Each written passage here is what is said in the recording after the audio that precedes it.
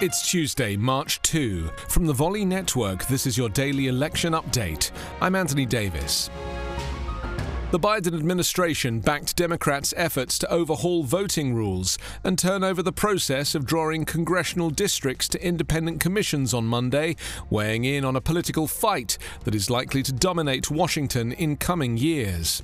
The United States is facing an unprecedented assault on our democracy, a never-before-seen effort to ignore, undermine, and undo the will of the people, and a newly aggressive attack on voting rights taking place right now all across the country, President Joe Biden's Office of Management and Budget said in a statement. The House of Representatives is set to vote and likely to pass a sweeping election reform bill, H.R. 1, as soon as this week.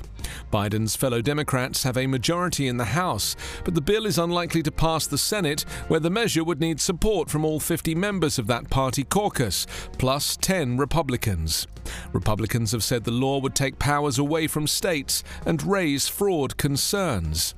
Democrats have been fighting to expand access to the polls through early voting, vote by mail, and other measures, efforts that expanded as the coronavirus pandemic raged to allow every American to access their democratic right to a vote.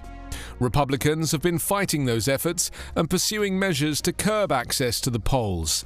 Former President Trump, in his first public speech since losing the election to Joe Biden, proposed limiting absentee voting and days when Americans can vote. Your daily election update is part of the Volley Network. Find us online at electionupdatepodcast.com.